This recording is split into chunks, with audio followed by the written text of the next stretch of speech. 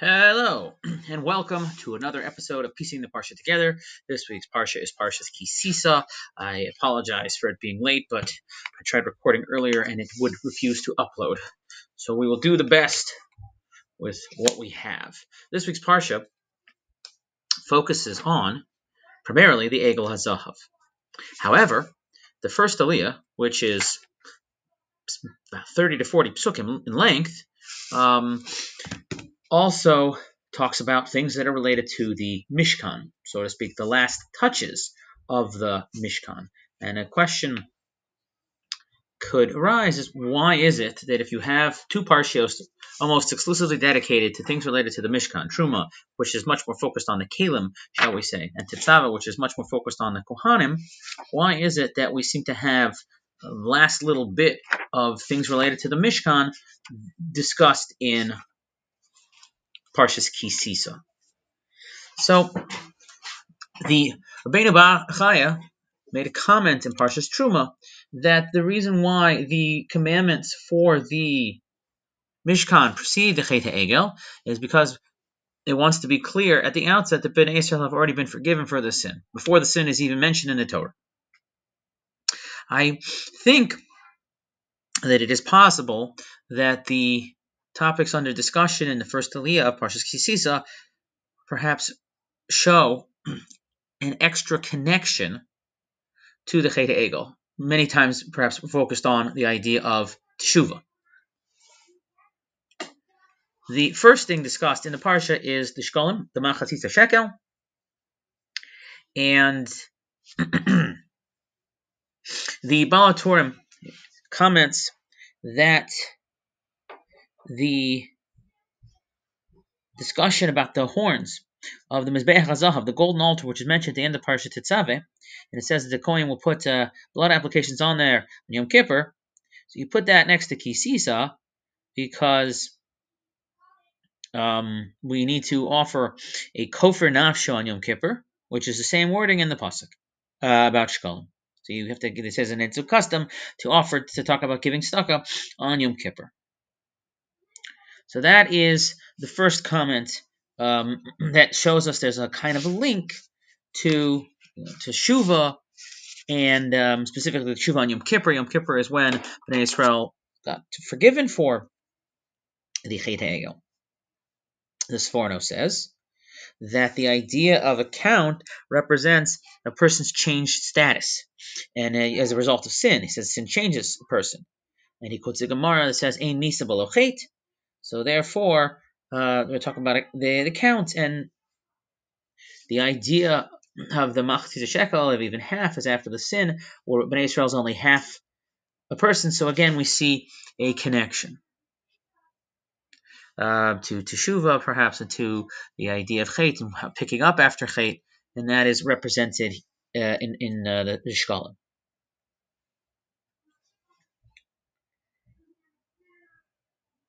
And then, the next thing discussed in the Parsha is the Kior. Again, another one of the Kalim in the Mishkan, one of the vessels. This one is the sink, but we've had all the Kalim discussed in Parshas Truma. We had reasons given perhaps last week as to why the Mizbeach HaZahav, the golden altar that they offered the Ketaros on, why that would have been out of where it seemingly would have gone. What about the Kior? So, on a basic level, the Sforno, I believe there are other Rishonim as well, say that it's something that is not related to Hashem Shechina dwelling in the Mishkan. It's rather something that the Kohanim have to use to prepare themselves. Okay?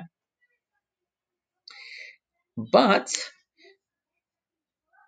there is also the question of the origin of the Kior. The Kior came from the mirrors, the Maros Tzvos, it says in Parshas Vayakel. And Ibn Ezra says that that's why it's not mentioned with the rest of the Kalim, because it doesn't come from the same communal funds. However, the people who gave the Maros Tzvos were the women. And specifically, when the Chet HaEgel occurs, Aaron tries to delay the men, saying, go get the jewelry from your wives. He hoped that they wouldn't give it. And in fact, they don't. And the men have to give their own. Unless anyone thinks that it's because the women are just stingy and attached to their jewelry, you see, no. They gave freely to the Mishkan and even the mirrors. So again, we see a connection right? This kior has a certain aspect of sort of the lack of sin from the Chet Egel. Okay, and on a simplistic level, a practical level, the Ibn Ezra comments that the Shemen HaMishcha, which is the next thing discussed, is something that is going to be mentioned here because it also wasn't brought by the communal funds. It was from the Nisim, and as so too the Ketores. So practical level, we can understand why these are mentioned here, or maybe while we're talking about something else that is not from the communal funds. However, there might be even deeper significance to the Shemen HaMishcha and the Ketores. Again, Shemen HaMishcha was the anointing oil for the Kalim and the Kohanim, and the Ketores obviously is brought is the incense. So first, there's a piece in the Call of the Torah by Eliyahu Monk, page 432, where he highlights that these last three things discussed as part of the Mishkan, you have water, and then different, choice spices. This is how he describes the Shemen HaMishcha, and then sweet spices. So he says, I'm not sure exactly how it's connected to holiness. However, he says water symbolizes ultimate purity. Water was from the kior, and the spices could be from far off places. And the ketores has the chelbana, which is even something that is a foul odor, and it's mixed together. And the idea is that you should never say that even smaller things, water, foul-smelling spices, or spices from far away, that they don't have a place.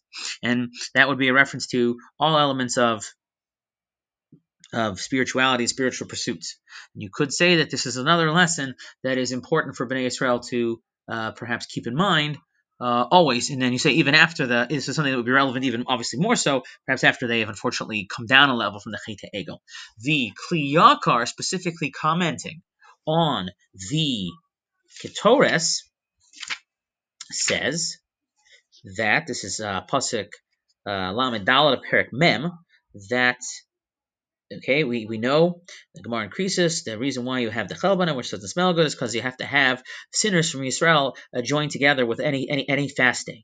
And he says the reason why that is because if you don't have the sinners and it's only tzaddikim who are fasting, they are afflicting themselves for no reason. And you see that a nazir is called a choteh because he withholds wine from himself. So if these people are fasting unnecessarily, that would also be a problem. However, if there are sinners in their midst, then they are responsible for those sinners, and therefore they can fast as well. And he says, how do you tie this in specifically to the Ketores? He says that if your sinners come together with the tzaddikim and they do teshuvah and they fast, from that, the sins that they committed can almost be looked at as a means to help them get to the high spiritual ends that they're at right now. And then the sins could be looked at as chuyos. And he says that idea is encapsulated in the concept of reach nichoach, the pleasing aroma in front of Hashem. He quotes a pasuk in Yeshaya, Perek Mem, pasuk Beis, Kir nirtza avona. Right. So you have another element of teshuvah. The Ketores doesn't necessarily always focus on that, but the way it is being explained, if you talk about specifically the focus on the chelbana, it's there. It is also an interesting insight in some way that these two things, the Shemen HaMishcha, if it has some in it, and it does, it has five ingredients that overlap, and those are spices, and then the Ketores is obviously there for aroma. If Bnei Israel is trying to do teshuvah and from Kabbalah Satorah get to the level of Adam Rishon Kodem Achet, right? So, the chait of Adam Rishon, when Adam sins by eating from the tree of knowledge, the psukim describe all the different senses except smell. So, is there perhaps a deeper thing here to the ideas of sort of transcending sin or things that were never involved in the original sin in the first place, and that could be, alluded to with the Ketores. The final things discussed after the sort of the different items of the Mishkan is there's a discussion of Betzalel and Aholiav as the people who will engage in the construction of the Mishkan. as well as a commandment about Shabbos. There is a chapter in Rabbi Fischel Mel's Sefer Shiftei Yisrael, where he discusses the ideas of Yehuda from Shevet Yehuda and B'tzalel from Shevet Yehuda and Ahaliyah from Shevet Dan, and how they help in individual ways provide teshuva for the Chet HaEgel. I think going on the assumption that the Mishkan is something that's after the Chet HaEgel. And Shabbos, obviously, from a somewhat practical thing, if we're talking about building the Mishkan, you have to tell the people that they can't do it on Shabbos. And as you say, the Shabbos sort of comes as a bookend to the as maybe an epilogue to the construction of the Mishkan, the commandments of the construction of the Mishkan. By the way, you can't do any of this stuff on Shabbos. It is interesting that in Vayakal, when it talks about the construction of the Beis HaMikdash, of the Mishkan, Shabbos is mentioned first at the very beginning of Parshas Vayakal. It could be that that is there because once at the outset, when you're actually going to do the construction, Hashem would feel the need to tell them at the outset, don't do it on Shabbos. But I wonder, perhaps, if there is an emphasis on Bnei Yisrael post-Chet. Maybe they would have been more careful with Shabbos, and it is something that only has to be mentioned sort of at the end. Oh, by the way, you can't do this. And perhaps if they're on a lower level at the outset of the Mishkan, Hashem has to make sure that that is clearly stated. Perhaps there's more of a risk that we wouldn't have been as careful about that. Regardless, the very beginning of Parshas Ki Sisa, right before the tragedy of the Chet HaEgel, there's a conclusion of the discussion of the Mishkan. And the idea, I guess you would maybe say something along the lines of, nobody should think for even a moment that, Bnei Yisrael was doomed.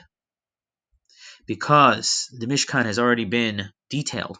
The inauguration and the garments for the Kohanim who will serve in the Mishkan has already been detailed. And even at the beginning of this Parsha, there are some finishing touches which perhaps in their own way may further allude to Bnei Yisrael's ability to obtain Teshuvah.